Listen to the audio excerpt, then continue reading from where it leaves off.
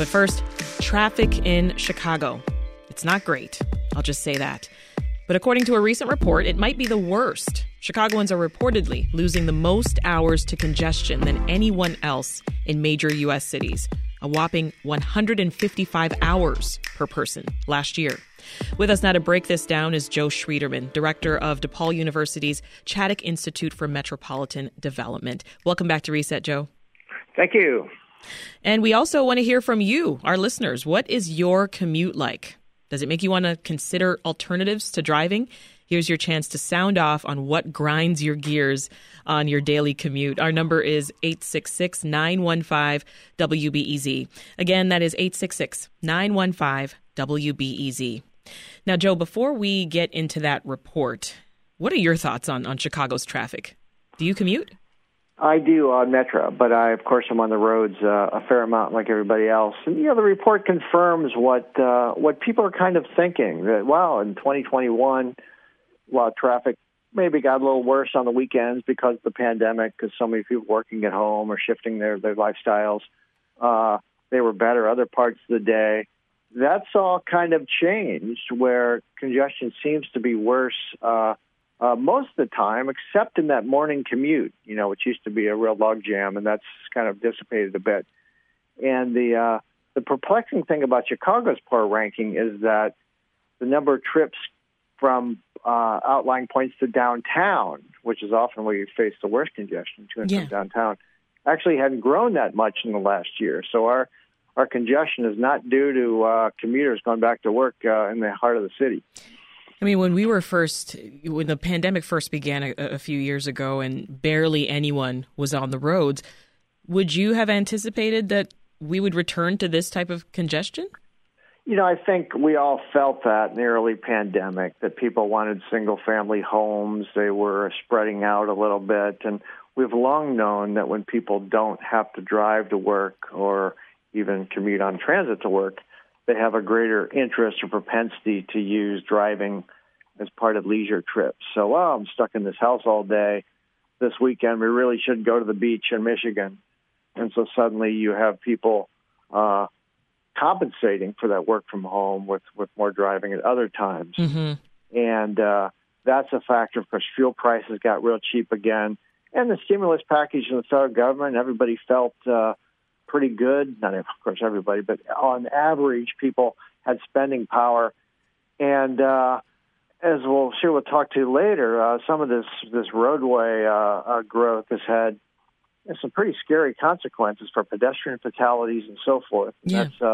That's why there's a lot to be concerned about here. Well, yeah, let's dig more into it. This new report, it is from mobility analytics firm Inrix. It's the second year in a row, actually, that Chicago's taking home gold for the most time lost to traffic. So yay. But talk to us more about where Inrix is getting its data from. Exactly. It's an impressive report. I will say it does appear to be looking at their methods, emphasizing trips to major employment centers. That's not just downtown, but in our region it would be Evanston and Schaumburg and the O'Hare area and then other pockets where there's a lot of corporate activity or job activity. And it appears to take randomized locations from around the region using, big data, cell phone data, those kind of Google Maps type algorithms to see how long it takes to get on those routes. And, the good news is that's pretty good data. I think the criticism would be that that's a diminishing share of trips in our region and maybe gives us a worst-case scenario because we know our expressways get really backed up here. Yeah. If you're on the Kennedy or the Eisenhower. It can be a tough go in rush hour. But if you're on the grid, things can move okay, maybe outside of certain areas like the North Lakefront. So it may it may penalize us a bit, but it's pretty scientific approach here. Well, you mentioned the major employment centers. Where are those? Well, the Chicago Loop, of course, is nationwide, second only to New York in terms of number of jobs. And in the Loop pre-pandemic, we had about 60% using transit or walking or biking before before the pandemic. How it is now, it's probably different. But we do have, sometimes they're called edge cities. Schaumburg, you got a whole corporate complex out there around Woodfield, Oak Brook, and Glenview. We have lots of, and that area, lots of pharmaceutical companies. And O'Hare is what they call Aerotropolis, which is a whole city in itself. So you look at people going to those locations, and that's historically been where the congestion's been the worst. Post-pandemic, though, we're a little more spread out. Yeah. Well, listeners, a reminder that we want to hear from you, too. Our number is 866-915-WBEZ. Call us now. Tell us about your commute. Are you seeing this type of traffic? Are you also spending part of that 155 hours just in your car waiting to get to work or get home? Let us know. Again, 866-915-WBEZ. And Joe, that number, I mean, it is hard for me to wrap my mind around 155 hours per person in the car. That is a big number. Yeah. You figure people commute, if they go in the office, maybe about 200 days a year, with vacations and sick time and those kind of things. And that's, close to an hour per day you would be spending in traffic, if you're on a longer commute. And that's just the delay. That's not counting the actual time it would take under no traffic conditions. To give you a sense, so New York is 117 hours, so they're way below us. And you go down to that, wow. Philadelphia and Miami, it'll be 105. How are we less than New York? So, that's incredible. So we have a little padding in our lead, you might say, which is not what we want to see. Not at all. Well, we got a comment from a listener, Anya, who mentioned that her commute really impacted her life outside of work. I live in Ukrainian Village in Chicago. I used to commute to my previous job over in Des Plaines, and that would take at least an hour, depending on traffic, there and back. It was really difficult to have a healthy work-life balance because of that, because 2 hours of my day is already gone besides the work day, which made everything outside of work that much more difficult to balance and enjoy and find time and energy for, including for myself. And Joe, going back to that report, not only are we losing time like Anya, we're also losing money, right? Can you dig into that for us? Yeah, we are. And I think it happens in two ways. Of course, the monetary cost, you burn more gasoline, diesel, whatever your vehicle is, when you're doing start and stop considerably. I mean, even those numbers for MPG for city assume you have kind of flowing traffic. So that hurts a wear and tear. Potholes don't help. But the other part is sort of the non-monetary costs. And studies have come out showing if you're on a interstate, with cruise control on, playing a podcast, that's not as bad as you're not losing huge amounts of leisure from that. You're just doing a different form of leisure than you do at home. Yeah. But when you're in traffic, looking at those brake lights in the car in front of you saying, can I go? Do I need to stop? And you do that for an hour. That's just psychologically a really tough thing. And some studies show it takes you about a half hour after you arrive to just sort of return to the calm state you might have been before you started the drive. So the caller is exactly correct that it's not just the time, it's the emotional energy that goes into that. Absolutely. And predictability. Yeah. And just on the monetary piece, right, the report from Inrix says that estimated travel delays cost the Chicago area about $9.5 billion. Yeah, that's right. And those are using good estimates. That's the federal government puts an estimate on what people disvalue time in the car. And, the number's around $15 an hour, which suggests that, for most people, they don't, it's not the same as an hour of work, which is you would, if you're losing an hour Still of work, a good chunk of money, though. Time more than that. Yeah. But it's considerable. And that doesn't even account for the fact when traffic's unpredictable, people on shifts, they got to leave early. Then they sit there for 45 minutes because traffic was easier today. And that's another hidden cost. This is Reset. I'm Sasha Ann Simons. What is your commute like? For some of us, it can be a half an hour on a good day, but on a bad day, let's just say we're in traffic a lot longer than we'd like to be. And Chicagoans were recently given the title of commuters who spend the most time in traffic. Our guest is Joe Schwieterman of DePaul University's Department of Public Policy. And we want to hear from you, too. Remember, you can call us now at 866-915-WBEZ to join the conversation and tell us how much of a time suck is driving for you. Again, 866-915-WBEZ. For all the listeners out there, Joe, who, get defensive every time Chicago gets a bad rap, given that the city's roads and routes differ, do you think we should take this report maybe with a grain of salt? Well, I do think, some of the reports are written to command headlines. And, this one clearly is,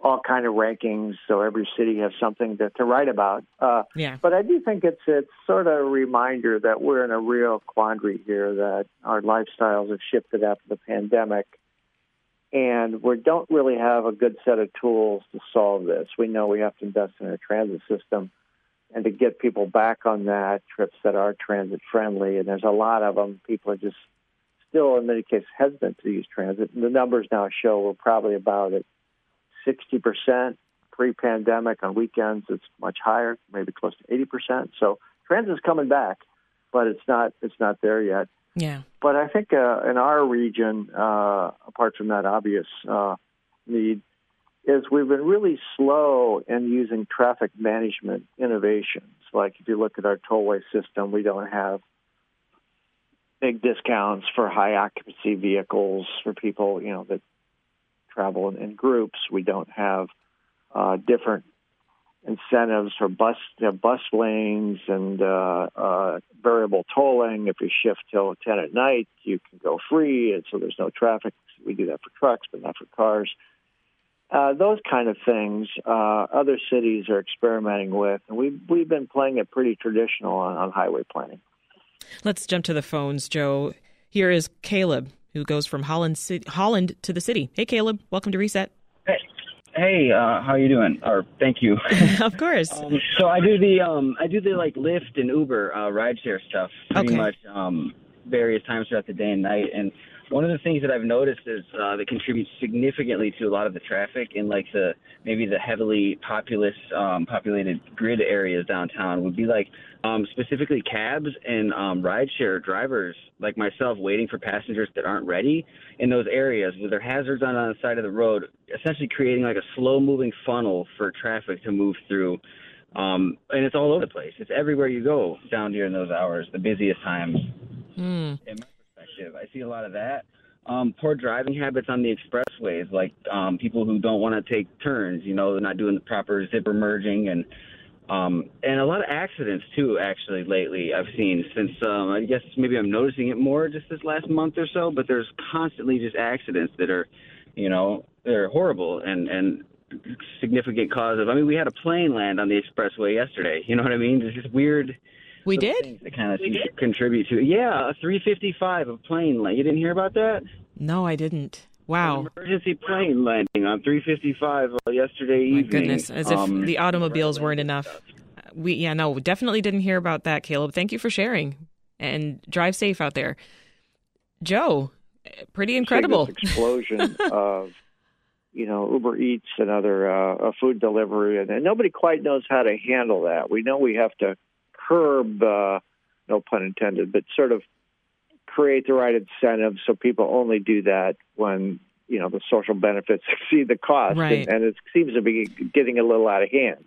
And those drivers often have the greatest incentive to double park because, they have hot food. They just want to run in. I'll be right back. And then suddenly somebody pulls up behind them, and now you have two cars sitting there, and a bus can't get to where they want to go. And ticketing for that is really tough because the car is there so briefly. So we have, more photo enforcement is probably going to be critical for that. I do appreciate, too, the comment just about the chaos that can happen at the curb now with, delivery trucks and things like that. And, I notice in the loop, I will go down there every day, and the South Loop traffic isn't too bad. So I'm at Jackson and Wabash, and it's, it's sort of heavy but not crazy. But you go north of Madison, and it's back. The pre-pandemic people with shopping bags and tourists and double-deck buses, and everything's going on up there. So one double-parked Uber driver could really set things back. So we are really worried about that, and pedestrian deaths in the loop are starting to. That's scary. Let's hear from another caller who wants to join us. Here's Rebecca in Uptown. Hey, Rebecca. Hey, how are you? I'm doing well. How are you? You're not on the roads, are you? Oh, no, not today. I'm at home. I love the conversation. Wanted to input. I've been a Chicago driver for about 11 years. Okay. And I've noticed since the pandemic, Chicago drivers have always been aggressive, but I feel like we've been safe. And since the pandemic, I've noticed that, people are making a lot more risky decisions. Like the previous caller said, there's been more accidents, more pedestrian deaths, more biking deaths, and just a lot more road rage. And isn't it scary? It's led me to choose alternative forms of transportation more, which, I think is a direction we should all go eventually. But scary out there. Yeah. Thank you so much for your thoughts there, Rebecca. I definitely agree with you on that. WBEZ employee Betsy Berger also sent us a message while she was in traffic this morning. She drives into Navy Pier from the northwest suburb of Arlington Heights.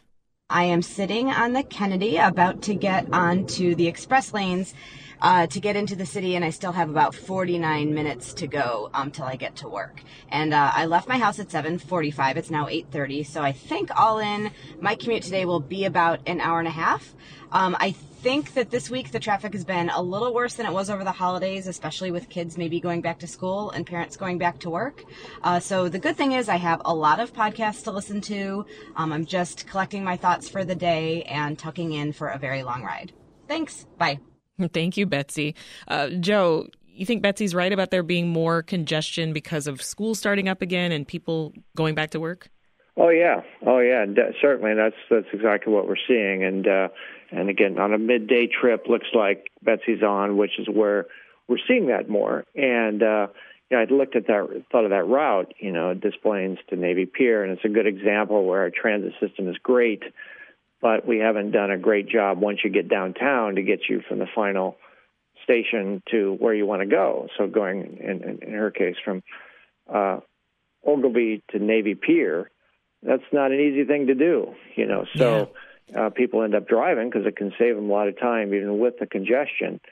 And so we just got to get better at that to give these seamless trips, so people feel like they can jump on a transit vehicle and have a time-competitive trip. And so it's a shame that a big destination like Navy Pier isn't particularly transit-friendly. It is not easy to get to, I'll tell you that firsthand. Joe Schwieterman is director of DePaul University's Chaddick Institute for Metropolitan Development. Up next, we've got some tips from Joe and some of our own WBEZ staff for avoiding that traffic. The conversation continues just ahead. But first, the Supreme Court's upholding a gun law in New York State. Here's Lisa Labas.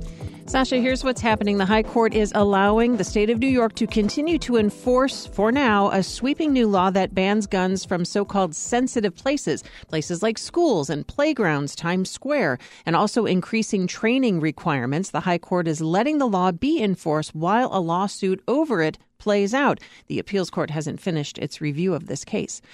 Buffalo Bills safety Damar Hamlin is going home. He's been released from a hospital in Buffalo after his doctors said they completed a series of tests, and this was just a little over a week after Hamlin went into cardiac arrest and had to be resuscitated on the field during a game. Hamlin spent 2 days undergoing tests at Buffalo General Medical Center. Stocks are rising today on Wall Street and added to gains for major indexes ahead of a highly anticipated inflation update and several big corporate earnings reports. The next potentially market-moving event is tomorrow. It's the consumer inflation report for December, and then several big companies will be reporting latest earnings results on Friday. Are you an artist in kindergarten through the 12th grade? Want to see your work displayed as a mural on the salt shed? WBEZ is hosting a contest. That's the grand prize. Enter by January 15th. Go to wbez.org/mural. And WBEZ is supported by the Night Ministry, a Chicago-based nonprofit providing human connection, housing support, and health care to people who are unhoused or experiencing poverty. More at thenightministry.org. This is WBEZ. This is Reset. I'm Sasha Ann Simons. If you're just tuning in, we've been talking about traffic and congestion in Chicago. A new report found that Chicago ranks the worst in the country, with the average driving Chicagoan losing 155 hours a year in traffic. Yikes. So how do we cut the amount of time that we spend bumper to bumper on the Dan Ryan or the Stevenson or the Eisenhower? Joe Schwieterman is director of DePaul University's Chaddick Institute for Metropolitan Development, and he's still with us. Hey, Joe. Hey, how you doing? And joining us now are two WBEZ staffers. If you don't know, WBEZ's office is on the lovely but rather difficult to get to Navy Pier, and over the years, they've had to get creative. Steve Wright is VP of Technology and Operations, and he joins us now. Hey, Steve. Good morning. Good to see you. It's been so long. Like an hour. And Dave Miska, WBEZ's Studio Operations Manager and longtime Reset engineer. Welcome back to Reset. Thank you, Sasha. We're also still taking your calls. What is your daily commute like? Do you have creative ways that you're trying to avoid the gridlock? Call us now at 866-915-WBEZ. Again, 866-915-WBEZ. Now, before I get to you folks in studio, Joe, you know, the simplest way to avoid congestion is not to drive, of course, or to drive less. But we're going to get to alternatives later on in this portion of the program. But for the people who must drive, is simply taking an alternate route besides the highways, is that a viable option? Yeah, it certainly is. And I think, the studies show that when you do have a crisis or expressway is closed and people start trying different modes, it could be biking, it could be using transit, it could be some combination where you walk and then catch a different route, that they often find they actually like the new route better, but they need some shock in their life to give it a try. and so, sometimes it just takes a while for people to respond to this. So I think we're going to see, some people return back to transit rather, to avoid congestion. Yeah. The second thing is workplaces are getting much more friendly about saying, okay, you don't have to be here at 10 a.m. You can come in when you want and stay late if you want to avoid congestion. And that's becoming more common as people say, I come to the office, I just can't handle this hour and 15-minute drive. It's killing me, as one report commentator said. Interesting. All right, Steve, tell us about your commute, because I understand you alternate between driving and public transport and riding your e-scooter. Yeah, the scooter is a lifesaver. How do you decide which mode of transportation you're going to take? Well, the scooter is parked until the spring arrives sometime in August, or whenever it does warm up. So I'm back to driving now because the CTA wasn't reliable. So I would find that walking to the Blue Line and cramming onto the Blue Line, a train that would come by that you did have room to get on, to go down to choose Chicago, coming from Wicker Park, getting off at the Chicago stop or at the Grand Avenue stop. The choice of the 66 or 65 was unreliable. Sometimes the 65 wasn't there, or it would be 20, 25 minutes before the next bus would arrive. So I decided just to go back to driving every day. So what are your tips or tricks for avoiding traffic? I don't do the highway. I go all back roads. And I've got a few different routes. The Grand Avenue Bridge was shut for a while off in Milwaukee, which I'm sure everyone was aware of because that really made a mess going down Kidsey. But it's better now, and I just try not to be in a rush. That's my biggest tip. Is like you're not. I see people fly by you. They cut in the bike lanes. They go around everywhere they're going to go, and you still see that same car at the next traffic light. You're not going to get anywhere any quicker. So leaving earlier than the rush hour. Yeah, I've tried to leave at like 7:30, and it's still about 25 minutes to drive. If I leave at 8 o'clock, it'll be 30 minutes and drive. But there are just certain days where it's not good. There's delivery trucks blocking the lane or, an accident. There could be a multitude of things. You happen to get on a road that happens to have a bus making stops and you're stuck behind the bus. I mean, it's 5-10 minutes either way. That's not going to make that, the end of the day. I'd rather not stress about it. Just drive and enjoy the ride. Joe, do you think that the completion of the Jane Byrne interchange will shave some time off of people's commute if they use that? Oh, will help, definitely. And we know that's choke point number one. A remarkable piece of engineering. I'm afraid it took too long to get done. We have a highway system that years ago there were plans to build a crosstown route that would allow traffic not to all come downtown. But that's old news, so it's going to be a big help. I neglected to mention scooters, which we did some research on, and we find that they really fill a void in like those trips from maybe a half mile to maybe 2 miles, where it's too far to walk, getting a divvy bike, maybe overkill. But the scooter is really an interesting gap-closing option there, and it's fascinating how you use it. Yeah. Well, I want to talk about taking the train, and I'm looking at you, Dave. I don't know how many of you listeners have seen that Metro billboard above the exit to Ohio Street from the 90. It's got that old Metro slogan, Metro, the way you really fly. Does that strike true to you, Dave? It absolutely does. I was a longtime city resident. I lived on the Northwest Side in the old Irving Park neighborhood, and I took the Blue Line in every day. But this past year, I moved to suburban Brookfield. And how's that been going? It's been great. My commute is actually faster.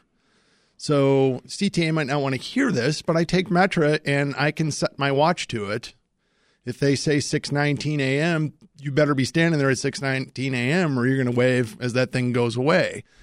So I've taken advantage of the what's called Region Connect Pass, which connects you to the CTA from the suburbs, and you pay, it's $130 a month, all you can eat.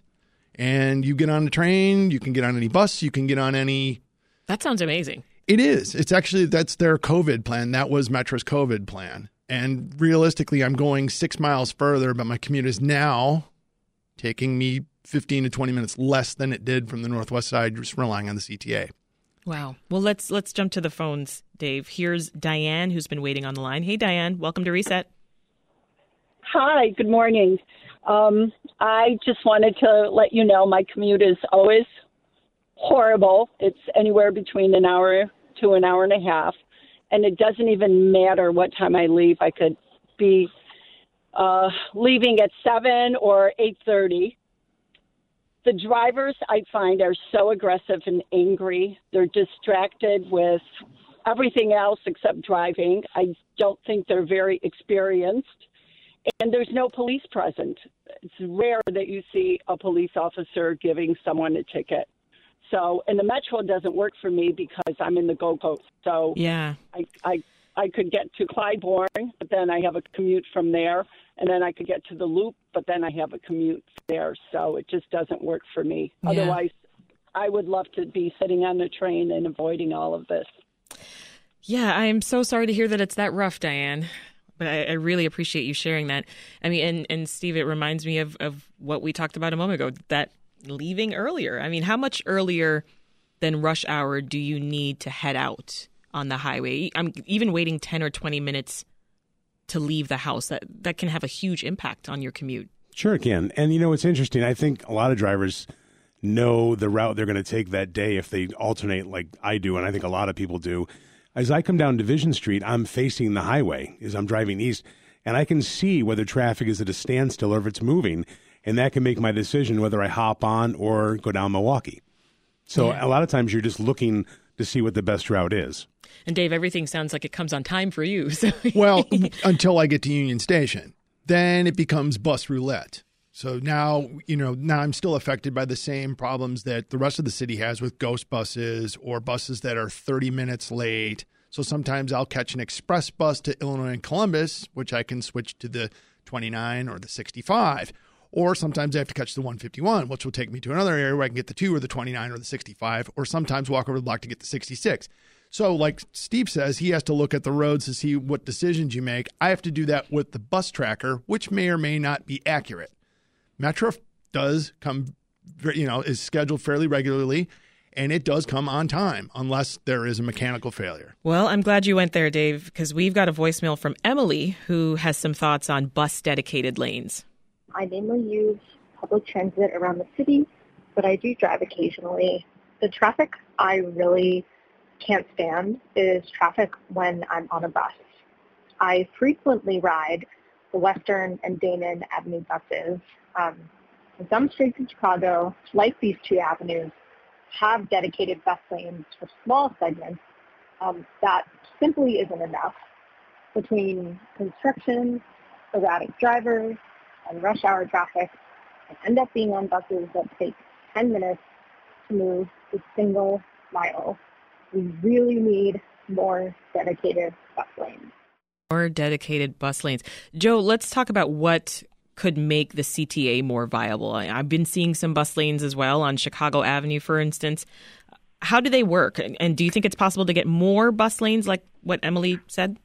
Oh, certainly. And I'm just, heartbroken about stories about CTA service problems because it's just the time when we could win back riders, and it's a million different factors. But we just have to get that fixed. I mean, the ghost bus thing especially. But yeah, bus lanes, other countries, cities using it much more aggressively than us. And part of the package is either signal preemption, where the light goes green when the bus comes, or signal priority, where it may hold the green a little longer to allow the bus to get through. And we've been slow. We have a couple routes we're doing it, but it really needs to be front and center. And downtown, the problem is we can't do photo enforcement for a lot of things that we would like to do, which could stop these drivers. I was at a bus stop yesterday, and a car pulled up and just parked. The guy got out, didn't feel guilty about it. I thought, wow, you're setting back this bus 20 seconds. So we do know post-pandemic with transit, buses really need to be front and center because it doesn't take 10 years to get something done. Sounds a lot like what Diane was talking about. People are just getting bold these days. It's interesting. We added for whatever reason, after the pandemic, we stopped enforcing traffic laws intensely. I think there were concerns of public safety with human interaction. And so people feel they can, go 80 on the tri-state, and suddenly you have a bad accident, and then it ties everything up. Yeah, what were you saying, Steve? I'm not sure they ever enforce traffic laws in the city. But, it's interesting. Now that I started riding a scooter, you become hyper aware of the bike lanes. It's made me a better driver because I'm very aware of where there's a bike lane and not cutting in that lane.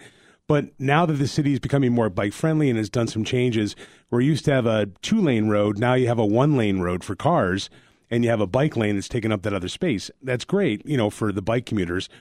But now if you're going to add a bus lane in, I don't know how they're going to add all these lanes in. The city buildings aren't going to back up. You're not going to lose less sidewalks. So the streets are only so wide. So I'm not sure where you're going to fit a travel lane, a bus lane, a bike lane, people where they can park, and the Uber drivers and Amazon delivery drivers. These are very valid points, Steve. Yeah. Yeah. I'm curious what your commuting by scooter is actually like, though, because I used to scoot when I lived in D.C. Here and there as needed when, bus delays, et cetera. But I was kind of terrified. I would be freaked out by it, but would still do it because I need to get to work. It's fun. It's exhilarating. It's head on a swivel. You want to pay attention to everything. But what's interesting is it was a group of 4 of us that we started one weekend and rode the Divvy Bites. You had a scooter group? Yeah, a scooter gang. Okay. But not a gang of, just happy people. Beep, beep. But we rented the Lyft scooters and we're like, wow, this is so much fun. The problem is when you have to return them to a station and you're not near where you want to get and you have to return to the station, there's an upcharge to drop it wherever. So we decided, well, why don't we make the investment? And we rode them all last summer. I think we put over 1,000 miles on our scooters last summer. Wow. Just, from being out and about and riding to work every day. That's incredible. Yeah. Let's jump to one more caller. Here is John, who's been waiting. Hey, John, welcome to Reset. Hello. Hey, what's your commute like? Okay, I'm going to turn off the radio here. Yes, please. So, can you hear me okay? Yeah, we can hear you. Go ahead. What's your commute like? All right, great. I commute from Edgewater to Bridgeport. It's 11 and a half miles one way. I'm a full-time bicycle commuter. Been doing it for, I sold my car when I moved to Chicago in 2009 and really haven't missed it since. But people are so much more aggressive, these days. The pushback you get from people in bike lanes, and if you say something to somebody, I've been physically threatened. I've had people come after me in their cars, and that's really scary. I'm sorry to hear that. So you chose to become a full-time bike commuter, and it's been working for you, it sounds like.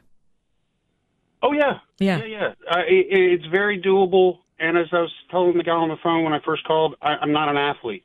I really am not. Anybody can do this. Yeah. I'm 57 years old. and it helps keep me young. Bicycles seriously are the fountain of youth. Yeah, love that. I'm inspired, John. Thank you so much for calling. So, Joe, we're hearing all kinds of alternatives here. We're hearing about scooter gangs and... Not gangs.